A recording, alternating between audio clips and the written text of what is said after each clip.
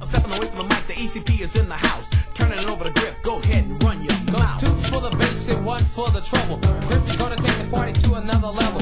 When I swing, I bring bass like an earthquake. I either make the home run or make the house shake. Writing the kind of rhymes that you just can't get with. My homie Kid making the beats as funky as an armpit. Take the beat and get dope, but not crack. I mean the kind of dope that's far from whack. Hello and welcome to episode 792 of Effectively Wild, the daily podcast from Baseball Prospectus, presented by the Play Index at baseballreference.com. I am Ben Try Lindbergh. again. Dude, this still one wasn't any better. .com.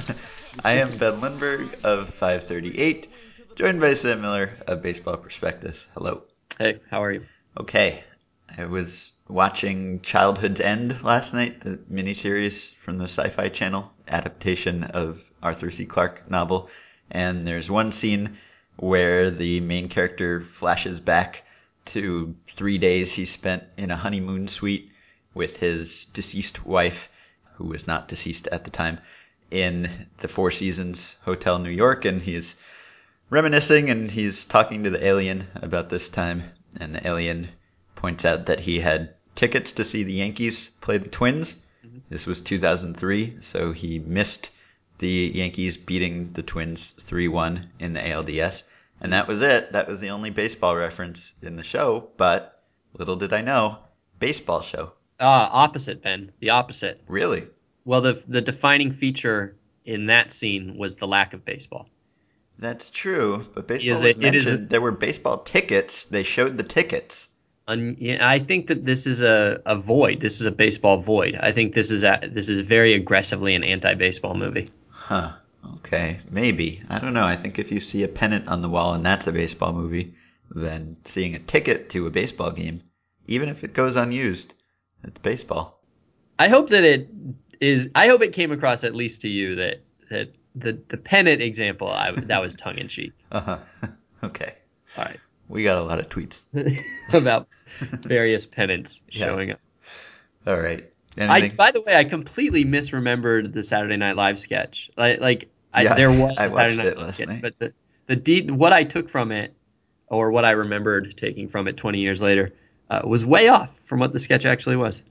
I took from it that Chris Kattan still isn't very funny. That's true. Still isn't. I mean, wasn't at the time. 20 Still years wasn't. Maybe Still he's wasn't. funnier now. Might be. Okay. Anything you want to talk about? No, sir. Okay. I thought we could go over some Hall of Fame results.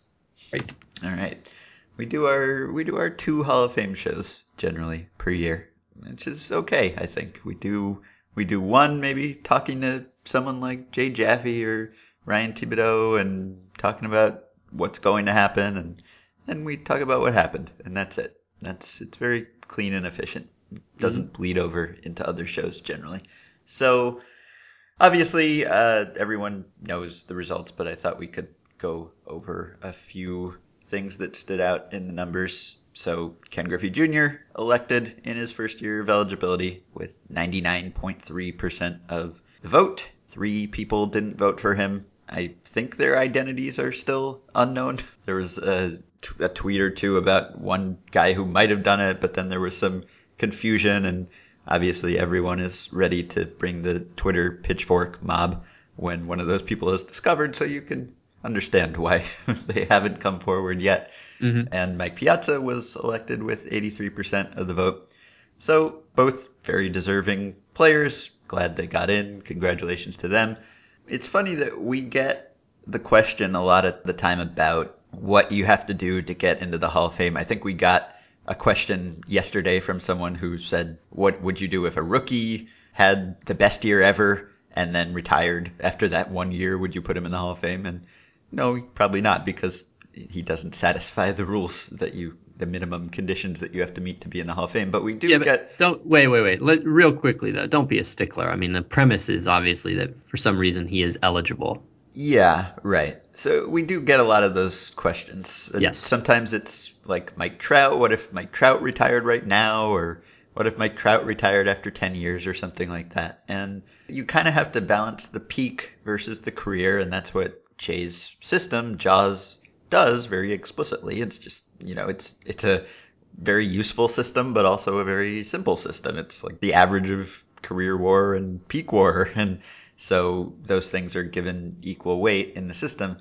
But the Griffey results suggest to me that peak is given more emphasis by voters, because the fact that Griffey would be the all-time leading percentage vote getter is entirely due to his peak, right? He had a fantastic first 10, 12 years or so. Up through age 30, he was one of the, 3, 4, or 5 best players ever through that point in a career.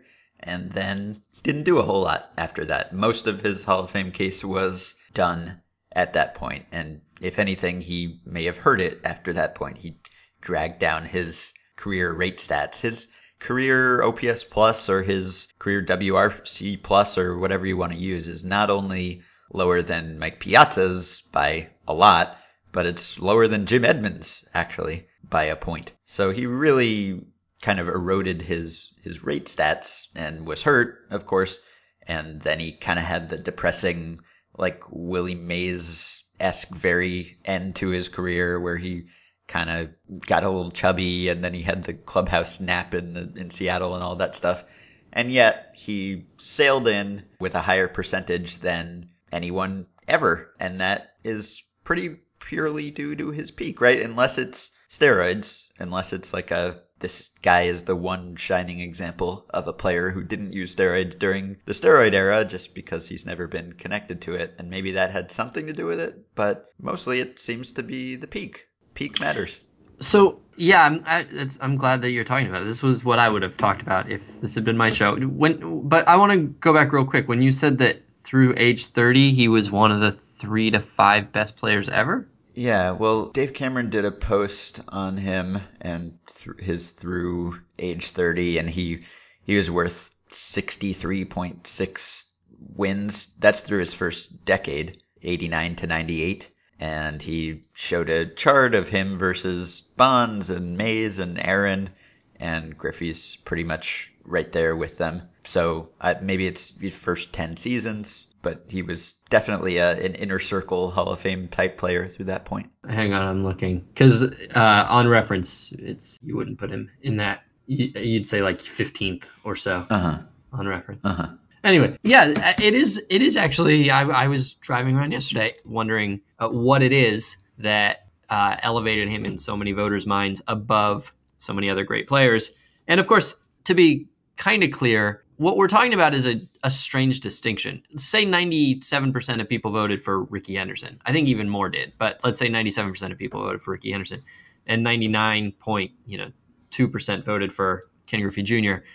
We're talking about how Griffey did a thing that nobody else has done, got the highest vote total ever. But what we're really talking about is like 7 people had a different opinion for whatever reason than they did for Rickey and for various other great players, Randy Johnson and Greg Maddux and others. 98% of people felt exactly the same way as about Randy Johnson and about Rickey Henderson and Greg Maddux, and quite possibly thought he was better. And so it isn't as though we're saying, wow, the baseball world has spoken.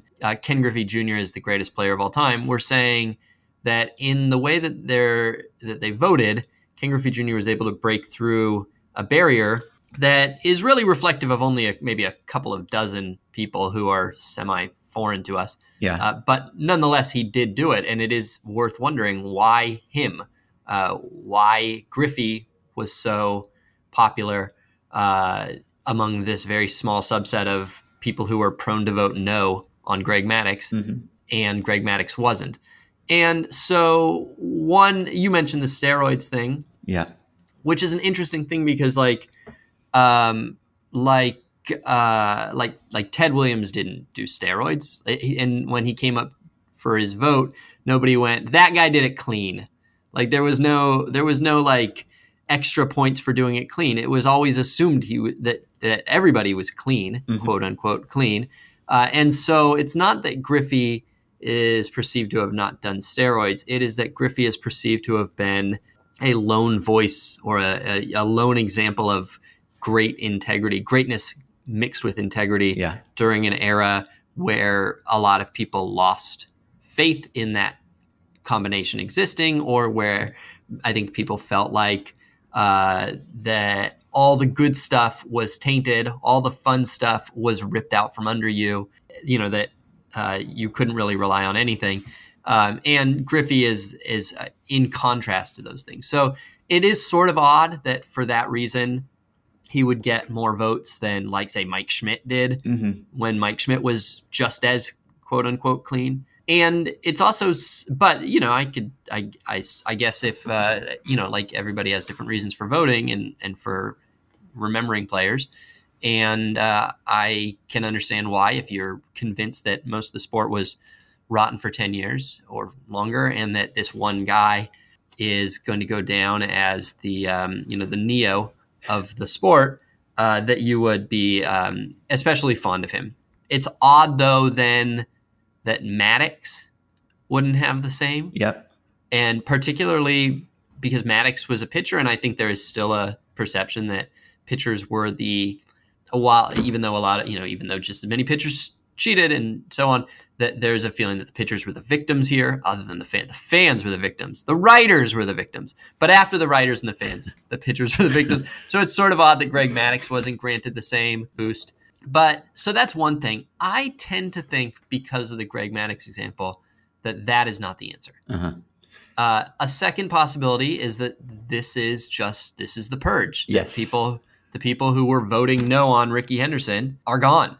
Yeah. And that if Rickey Henderson came up today, he might get 100%. I mean, it does seem, do you think that there is any player who, if they came up today for a vote, given the voting pool as demonstrated this week, would get 100%? Would Babe Ruth get 100%? Would Jackie Robinson get 100% right now if he were up for the vote? It's hard to say, because what am I even asking? Like the history, the fact that they've been dead for 60 years makes them a lot more popular, and that's not what I'm asking. I'm asking whether it is conceivable that Griffey is merely, but that Griffey is merely the beneficiary of this new voter pool. Uh-huh.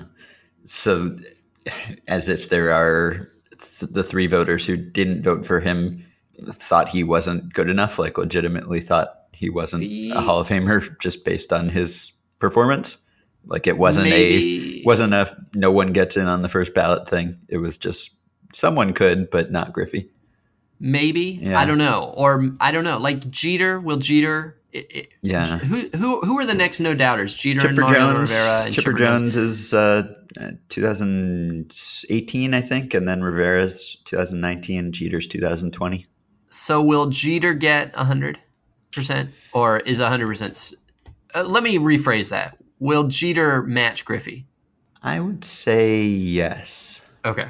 Yeah. And so if we're saying that Griffey broke this barrier and now in 3 years Jeter will match it, maybe Jeter is just extra special, but that would suggest that we think that that the no votes were coming from people who don't get who get no votes anymore. Right? Yeah. And I mean, it was like 14% of the voter pool, something like that, from last year didn't get to vote this year. I think Jay Jaffe said it was 90 votes or somewhere in that region. So, and if you figure that those 90 were the oldest writers who were not active anymore, not covering baseball anymore, and maybe they still have that older mindset about no one getting in on the first try. So yeah, I mean, if you are just talking about a handful of votes to go from 97% to 99%, then maybe that's all it is. So, but then there's the other. Okay, so those are two possibilities. A third is that Griffey is just that cool. Uh-huh. And like when people use the it's the Hall of Fame, when people rely on the word fame in Hall of Fame to elevate some guys and bring down others, it does seem like I think a lot of I agree certainly with the idea that it is not irrelevant that you also were a historically significant figure for whatever reason, and that's not enough for maybe to add 40 wars to your total, and it's not enough to knock you down just because you're Edgar or anything like that.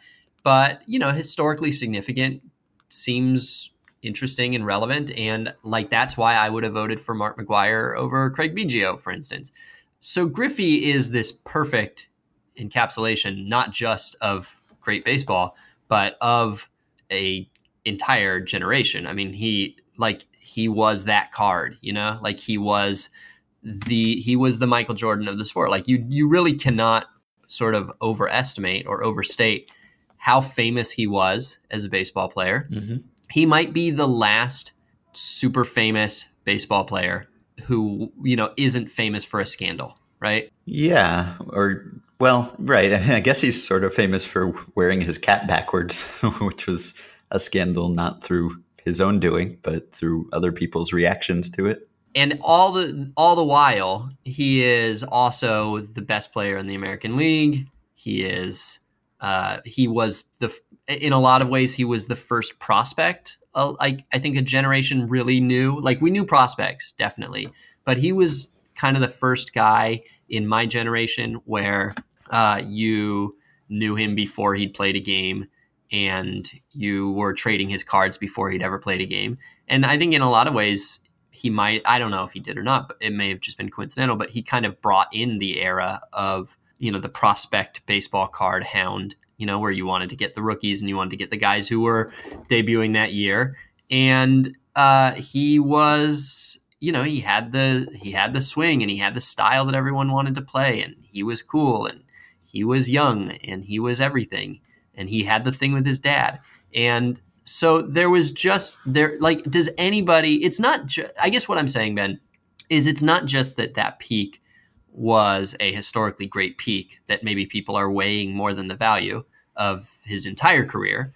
And it's not just that the entire career on its own is clearly Hall of Fame worthy. Mm-hmm. And that, even if it, like, no matter how you distributed it, he is a no doubt Hall of Famer.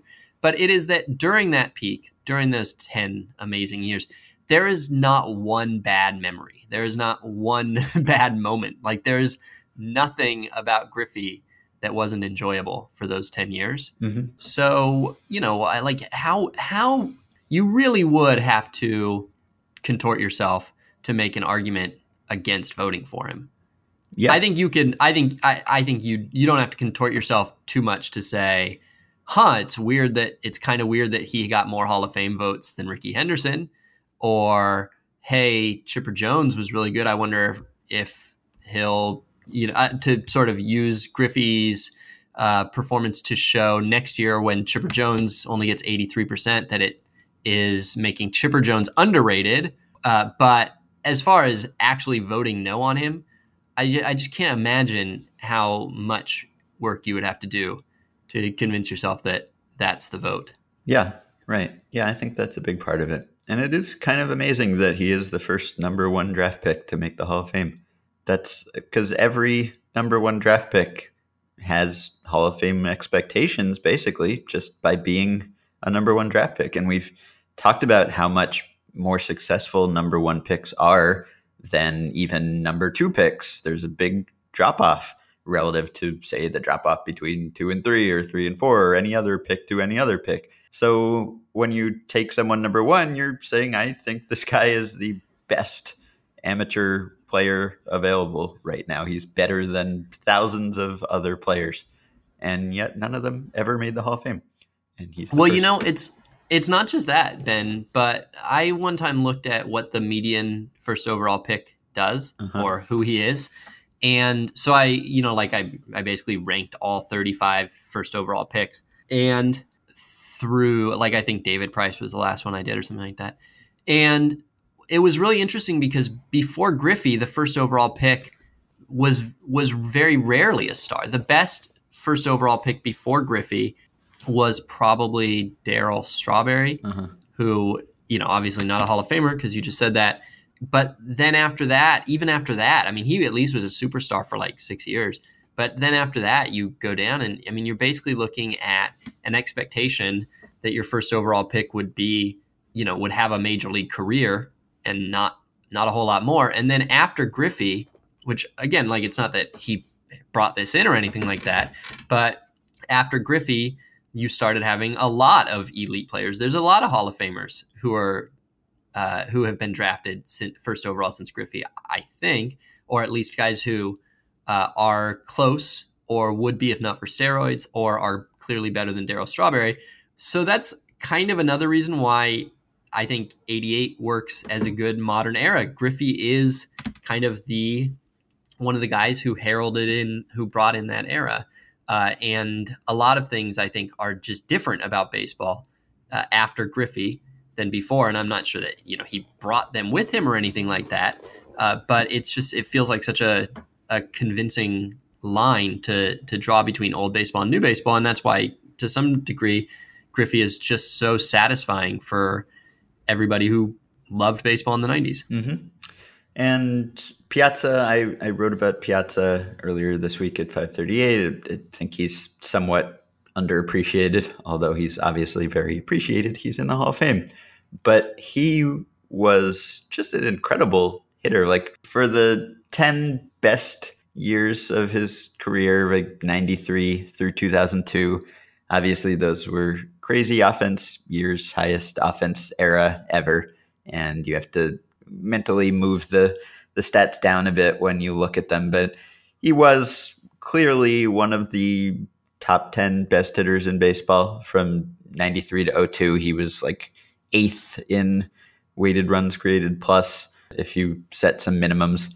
And, it was Bonds and Bagwell, and then a couple guys ahead of him who maybe are still even more underappreciated or didn't get enough support on this ballot. Wait. Yeah. Can I guess? You want to guess who's ahead of Piazza? The 5 people between Bagwell and Piazza? Yes. Okay. I will guess Frank Thomas, yes. Gary Sheffield. Yes. So I've got 3 more. Uh-huh. I don't want to guess anymore. Okay. Edgar is 3rd yeah. in that period. Sure. And Manny Ramirez and Jim Thome, actually. Oh, yeah. Yeah. So the difference is that all of those guys were DHs or first basemen or corner outfielders. And Mike Piazza was a catcher. And that kind of offense from a catcher is literally unprecedented. He is clearly, I think, the best hitting catcher ever. And I think he's an underappreciated defensive catcher, one of the worst throwing catchers of all time. But based on what we can tell, good blocker and good receiver, maybe good game caller too. And if you factor in all those things, he was probably an above average defensive catcher. And combining that with the best offense ever from the position and pretty decent longevity, especially for a catcher, he's an incredible player and has now been recognized as such. And I think if you go purely on career value, which there's no real reason to do, but if you do compare purely on career value, I think Piazza and Griffey are right neck and neck, basically. Not if you compare WARs, but I think Piazza is probably still underrated by WARs that don't take into account some of the things he did on defense. So I would say that they are very close in career accomplishments. And I'm glad that Mike Piazza is in the Hall of Fame now.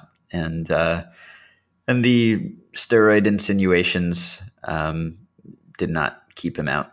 And, with the steroid, like, what do you think the baseline he used steroids estimate is for someone in this period? Because you hear all the time from former players, and the numbers vary wildly, but you hear all the time, half of guys were using, or more than half of guys were using. So just based on the baseline rate at that period, maybe your Bayesian expectation for someone who played then is that there was a decent chance that they used something. And maybe that goes up a little higher if you were one of the best hitters and a big guy, or maybe it doesn't. I don't know. But there certainly were some excellent hitters and huge guys who we know did use. So for all these guys, when you defend them because there's no proven link, it's not necessarily that you're saying there's no way they did anything. I don't think any of us is that naive. It's just that you don't really want to see someone being accused of definitely having done something when there's no proof that he definitely did it. And you don't want to extend those accusations to other people who have no evidence against them. So it's just it's an unpleasant thing overall. And I'm glad that didn't keep him out. I want to ask you what you think if we polled all the Hall of Fame voters on Piazza's defense. Let's say we asked everybody to rate his defense as a catcher from 1 to 10, where 1 is Ryan Domit and 10 is Yachty. Uh-huh. What do you think the average response would be? I'd say 5. Oh, see, I think it'd be like 2.5. Yeah, I think maybe. the public perception of him, even the educated public perception of him, is really that bad. Like maybe 2, maybe 3, like unplayable. Yeah, maybe And so then so you mentioned that he's underrated defensively, that he actually did contribute a lot defensively, and you wrote about this. Put it in perspective, how good or not bad was he? He was really good. I set some minimums and used BP's new catcher stats, which are coming out next week, and give you throwing ratings back to 1950 and estimated framing and blocking ratings back to 1988. So it covers more than his whole career. And of regular catchers, he was like a 5th percentile thrower, so very, very bad, and a 74th percentile receiver framing. He was in the top quartile basically. And then he was an 89th percentile blocker. So he was almost an elite blocker. So he was good.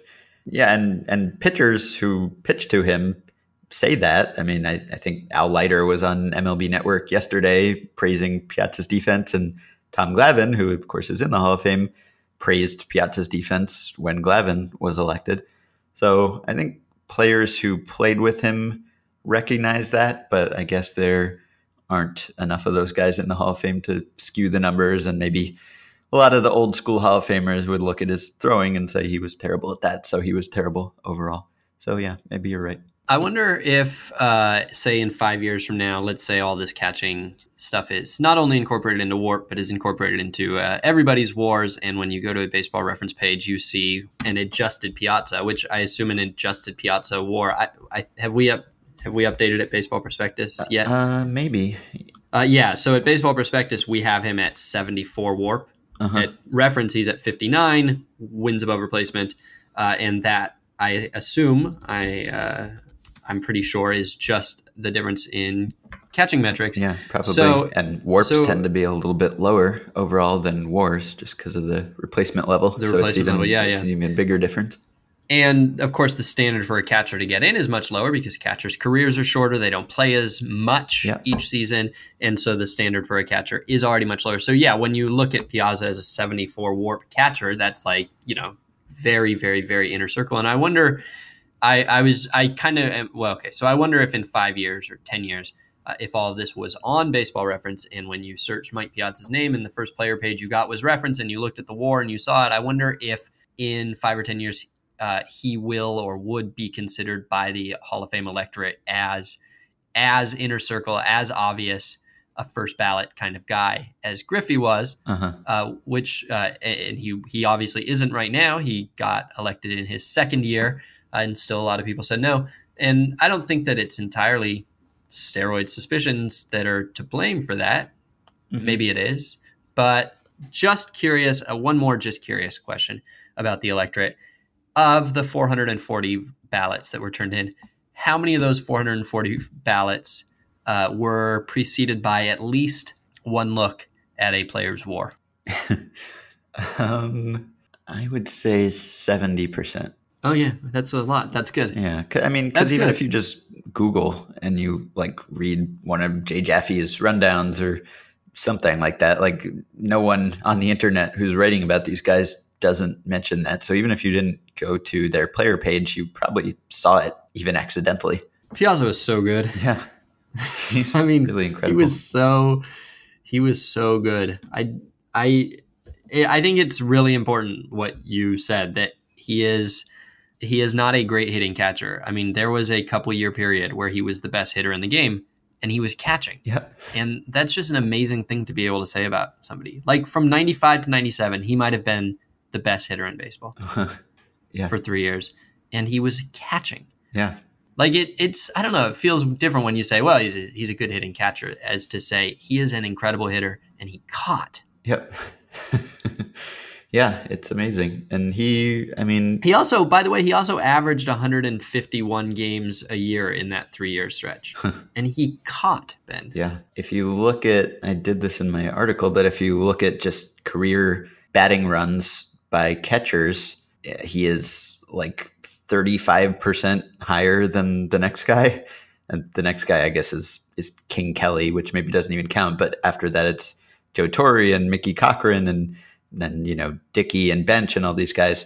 And Piazza's like over 100 runs higher than the next catcher. I mean, he's just kind of in his own area code at that position. So Ben, if let's say you had a ballot, and you could only vote for one, that the ballot was one name, who on this ballot would you have voted for? I probably would have voted for Piazza, I think. Just more on he needs it more. Nah, don't do it that way. Well, come on. I mean, if you're saying who's the best player, I think it probably is still Griffey. But no, it's Bonds. You get to choose, though. Yeah. You get to choose the whole ballot. Okay. Yeah, if I'm not giving any consideration to what my vote will look like to other people or what the vote will do for that player, then, I mean, Bonds, I would vote for Bonds, and I think Bonds is the best player on the ballot. So if you only had one vote, you would still be fine giving it to Bonds. I mean, one of the nice things about being in favor of voting for Bonds and Clemens is that, you're not really, like, you have enough room on your ballot to also vote for Griffey and Piazza. Uh-huh. And if you didn't have enough room and you had to choose Bonds over Griffey with all the baggage, that does at least complicate it somewhat, right? Yeah, I suppose a little bit. I'd probably still vote for Bonds. You could vote. I think you could vote for Bonds justifiably. I think you could vote for Griffey justifiably, Piazza justifiably. I think you could vote for Bagwell justifiably over Piazza or Griffey, or not. You could, or you could not. But I think it's definitely plausible.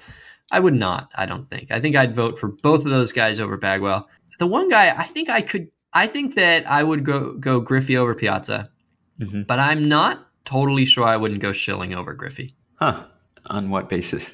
Well, on the basis that they're comparable career players, and that Schilling's peak as it was shorter, but his peak was, to me, just about as good as Griffey's peak. And he had the bloody sock and he had the postseason. And the bloody sock is pretty cool. Like he get like that as far as kind of like historical value, that puts him up there with, Griffey's historical value, I think. And the postseason performance as a whole, I mean, he basically pitched almost, a full season as an elite pitcher in the postseason. He had 133 innings with a 2.23 ERA in the postseason. So that might be what, I mean, he is, other than Mariano Rivera, he is the great postseason performer. It's him, Ortiz, and Rivera. Yeah. The great postseason performers of the wild card era. And, I mean, it's not like he was a bad pitcher otherwise. No. He was a great pitcher. And, I don't know. I haven't spent a lot of time thinking about it. I might still go Griffey over him. I probably still go Griffey over him. Yeah, I think I would go Griffey over him. But it's close. You mentioned Bonds and Clemens, so it's always fun to look at their percentages compared and see how many people voted for one and not the other. So it was, as always, very close. Bonds 44.3%, Clemens 45.2%. So Clemens got 4 more votes than Bonds did. I mean, at this point, it seems pretty clear that these guys are not ever getting in, right? Does it? I think it does. I mean, they did gain, but they gained less than, the biggest gainers this year were, in percentage-wise, were Messina at 18.4%, and then after him, Edgar, Bagwell, Trammell, who was in his last year of eligibility, Tim Raines, Piazza, and Schilling. And then I think after that, it might be Fred McGriff. And so well below double-digit gains. A lot of those gains seem like maybe a younger, more sabermetric savvy electorate than we had in the past, because all those guys, Messina and Edgar and Raines, those are all sabermetric favorites. And yet Bonds and Clemens gained, but almost everyone gained, and they gained less than almost all of the real candidates. And there were some high-profile switches, like I think Ken Rosenthal switched to yes, and Jerry Krasnick switched to yes. I think 14 voters maybe switched to yes, but they're nowhere near getting in, and the progress really hasn't been there. I mean, there was no progress at all prior to this year. Bonds in his first year of eligibility was 36.2, and then he went 34.7, and then he went 36.8. So basically he gained nothing in his second and third years. And then his fourth year, he gained, 7.5% or so, but that was probably just a product of who was voting more than minds being changed. And it doesn't seem like there's a lot of momentum. Like the first year when they were on the ballot, I sort of assumed, okay, like it's a sign that these guys aren't deserving right away because they cheated and everyone knows it, and you can't put them in right away, and they'll have to be in purgatory for a while, but they'll gain pretty quickly, maybe because they're the best players ever, and you kind of have to have them in the Hall of Fame one way or another. But there really hasn't been that much movement, and it's hard to imagine. I mean, are they really going to go up 30 percentage points in their remaining years on the ballot? That seems hard to imagine, unless like on the last year, everyone's just like, okay, fine, we made it, we stretched it out long enough for appearance's sake, but now we can really put in the best players ever. I'm sort of really starting to doubt that they're going to get in. Yeah, you've convinced me. I think there are some people who are waiting until the last year, but you're right. I think you're probably right that it's not going to be close enough. It's, I feel like if once one very famous cheater gets in, then it will make it easier. But I just don't know who that first one is going to be. Yeah. And it probably won't be in the next. Like it probably won't be Manny. No. Manny's not going to be a first ballot guy, so that won't be in time. McGuire is done now. No longer McGuire's eligible. done. And A-Rod. Sosa barely cleared the bar to stay on. A-Rod won't be on the ballot in time, even if he does sail in, and we don't know if he will get in or not. It'll be interesting to see whether he does. Mm-hmm. So, yeah, I guess you're right. Piazza and Bagwell are as close as you're going to get to someone who's connected to steroids, rightly or wrongly. Yeah. And so if you're a voter who thinks that Piazza definitely did steroids and he's in, then does that make you go, okay, well, I guess we're doing this, and vote for Bonds next year? I wonder. I don't know. I mean, it's just like a different order of magnitude with those guys. It's not just maybe they used or I think they used. It's like they were the most using, but at least with Bonds. They were the most using. But somebody, I guess, maybe. You're right. I think the most, I was listening to the podcast last night, and Joe Posnanski and Mike Schur went over the Hall of Fame ballot for like 2 hours, and Mike made the point that Sosa is like the guy that you can point to most obviously and say, like, this is the day that he started using steroids. We don't know for sure exactly when or what, but he was just reinvented as a player completely, just became a completely different guy. And Bonds, I guess, did too, but pre-steroids Bonds was obviously a no doubt Hall of Famer already, whereas Sosa wasn't even going to be close to that. Maybe Bonds still has a chance in that he has the pre-steroids period, and so does Clemens, of clear deserving Hall of Fameness. Maybe eventually that wins out, but let me give you two hypotheticals, and tell me if you think either one would change. Okay. Let's say that tomorrow somebody or let's say a year from now, after he's inducted, after we're all happy he's in, somebody writes a huge bombshell report showing that Mike Piazza, or since I don't want to tarnish Mike Piazza's name too much, Barry Larkin or anybody who's in the Tom Glavine, doesn't matter, was just, pumping themselves full of every chemical they get their hands on, was, dealing in the clubhouse, was as much a steroid user as you could ever accuse Bonds of being. And that guy's already in. Mm-hmm. And so now we've got a hall that has cheating Barry Larkin, right? Does that change people's votes? I think so. I mean, what is it? Like Tom Boswell said he knows there's a Hall of Famer who's a steroid user. And obviously there are known Hall of Famers who were amphetamine users and other things. So but you kind of have to go looking for that. And it's a long time ago in some cases. So I think it would change things if a recent inductee were conclusively shown to have used this stuff. Mm-hmm. Like it would say, okay, well, we're putting them in. Mm-hmm. It's weird to have some in and not others. And Bonds is clearly better than cheating Barry Larkin. sorry, Barry Larkin. Yeah, you'd still get some people saying, one unfortunate thing or no point in compounding the mistake with further mistakes. But I think once you couldn't even pretend that it was a steroid-free Hall of Fame, then I think some of the people would fall away. All right, second hypothetical, and this is a two-part hypothetical. Let's say, hypothetically, that this same report came out, and it was about Derek Jeter. And Jeter, of course, is not inducted. He's not in the Hall of Fame. So A, would that get Barry Bonds votes? B, what percentage would Jeter get in his first ballot? Maybe that would get some Barry Bonds votes from just fatalistic people. By the way, we just had that. We had our David Ortiz Hall of Fame discussion the other day, as people are having, and it didn't even really come up that he might also not get. Like, I don't feel like Ortiz is going to lose many votes, if any votes. Yeah, it doesn't. But he won't be there in time to help Bonds and Clemens with his precedent-setting induction. Right. Yeah, I mean maybe the evidence is a little more tenuous in his case than in those guys' cases, but you're right. So if Jeter were shown to have used, then you can't pretend that anyone didn't use anymore. You can't really make an example of anyone and say he's the guy who didn't. He did it clean, because Jeter was the poster boy for that throughout his career.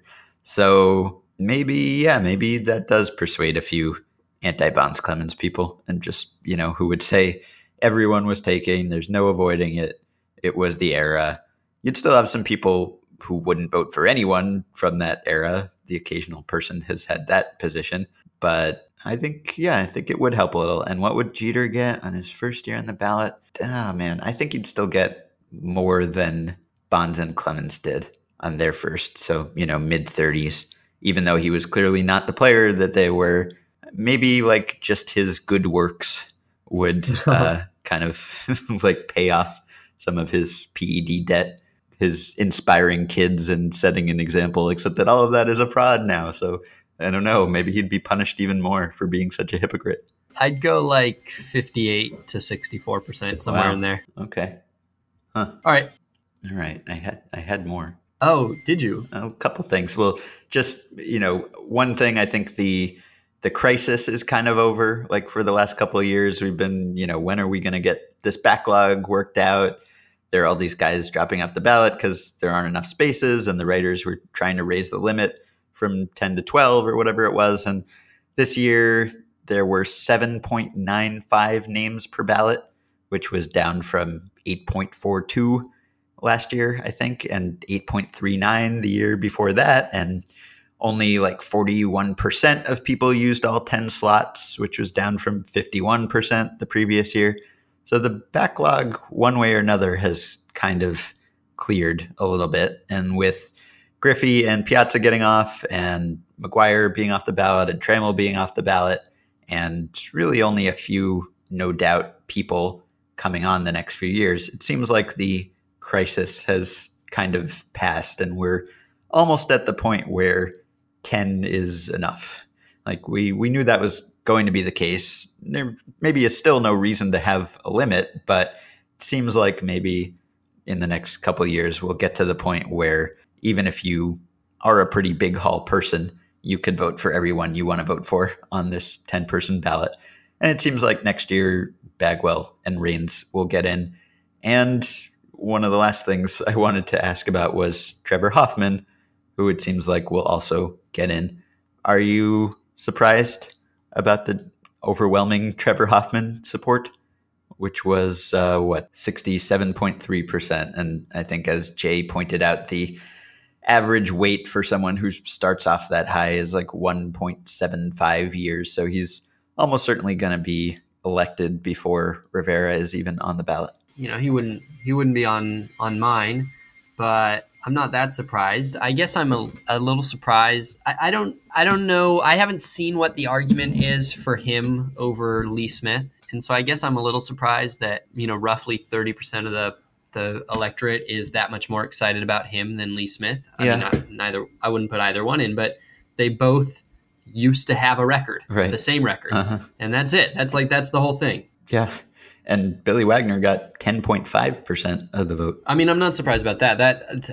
I'd vote for Wagner over Hoffman, even with Hoffman's greater historical value. But I'm not at all surprised about that. But I mean, really, the Hoffman and Lee Smith thing, they literally had their cases are basically identical. They both pitched for a long time in an important role, in a famous role, and they both held the exact same record, and now neither does. Yeah. And I'm not sure why Hoffman breaks through when Lee Smith doesn't, but I also know that when Trevor Hoffman was pitching, we all really liked him. The whole baseball world liked him. He was super popular and probably really popular with writers and really popular with everybody. So I guess for that reason, I'm not as surprised that there's more good vibes toward him. Yeah. It's like you said, when a guy gets that many votes, he basically always makes it in. And when he gets that many votes in his first ballot, he definitely always gets it in. I would say about Hoffman that if ever there was somebody who was going to debut at 67% and not get inducted, it would be him. I sort of feel like Trevor Hoffman is sort of an example of when the Veronica Mars movie debuts in the theaters or whatever, it's going to have a pretty big drop off the second weekend. And because everybody who wants to see it is going to go see it the first weekend. And it's not that I think Hoffman's going to have it. I think Hoffman will get inducted next year.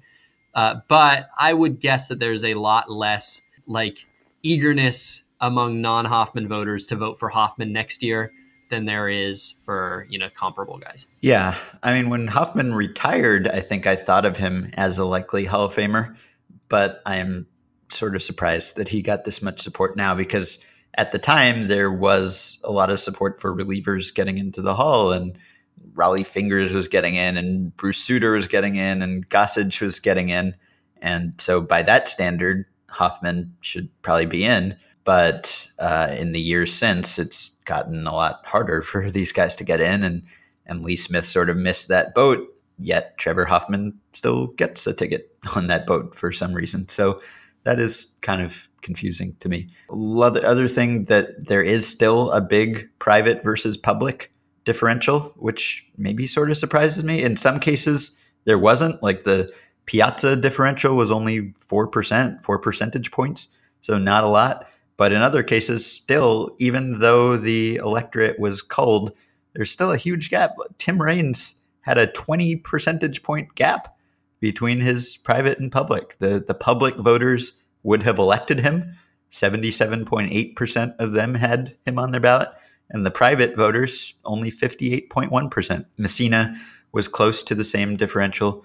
So we've talked about what the reason for that gap is before, and it's not totally clear whether it's people who are afraid to vote a certain way or whether it's just different age groups in those two groups, but still a very significant gap. And maybe if all of those votes are made public, which conceivably could happen before next year or in the next couple of years, maybe that will still be a bump for some of those guys, or maybe it won't be. And very last thing, we got a question from a listener named Fraser last night. This was something I was going to bring up too. He says, in the Edgar Martinez Hall of Fame debate, a lot is made of him only being a DH. While this seems unfair, it had got me wondering if you could make the opposite argument in favor of Gary Sheffield, i.e. not DH enough. Their batting credentials seem similar. Edgar favored slightly in slash line, Sheffield longer career, more home runs, but Sheffield is cumulatively the worst fielder of all time per Fangraphs leaderboard. Should we hold it against him that he opted to play in the National League when considering his Hall of Fame case? And I guess you can make that case that if Sheffield had been, because people make that case about Edgar, that if there hadn't been a DH, he would have just been a bad fielder. He was such a good hitter that he still would have played in a corner somewhere or first base or wherever. and he just would have been bad at that. And it wouldn't necessarily have made him more valuable if he had been a fielder, because he would have been a bad fielder. And in Sheffield's case, you can sort of put that in reverse, like purely on offensive value. He was a Hall of Fame caliber hitter, I think, but at Baseball Reference, he has negative 28.6 defensive WAR. So if you just took that away, and maybe you'd have to adjust his offense a little bit because he was at DH and maybe the offensive standards are a little higher there, but still, if you just, his offensive WAR is like 80. So he's a guy who, if he had been a DH, might have been more valuable. Maybe he would have even had a better case. I'm not sure. But he is kind of what Edgar would have looked like if Edgar had been forced to field. That's a really good point, because a lot of times you are asking whether a guy should be held accountable for his manager's decision. Does A-Rod, not that A-Rod's going to come up short on WAR or anything like that, but when you look at A-Rod's WAR, do you look at him as an 8-win player during his prime, or do you say, well, it's not his fault that Jeter made him go to third, and really he could have been a 9-win player, that sort of a thing. But the idea that it was a choice by Sheffield for most of his career to play in the NL does put a little twist on it. Yeah, it does. Worse hitter, more batting runs on Baseball Reference than Edgar, quite a bit fewer than Manny. And Manny is, I don't know, do you think of Manny as a DH or as an outfielder? I think of him as an outfielder.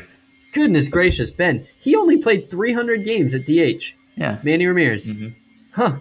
I guess. That makes sense. He was playing with David Ortiz, and then he went to the Dodgers, and then he kept getting suspended.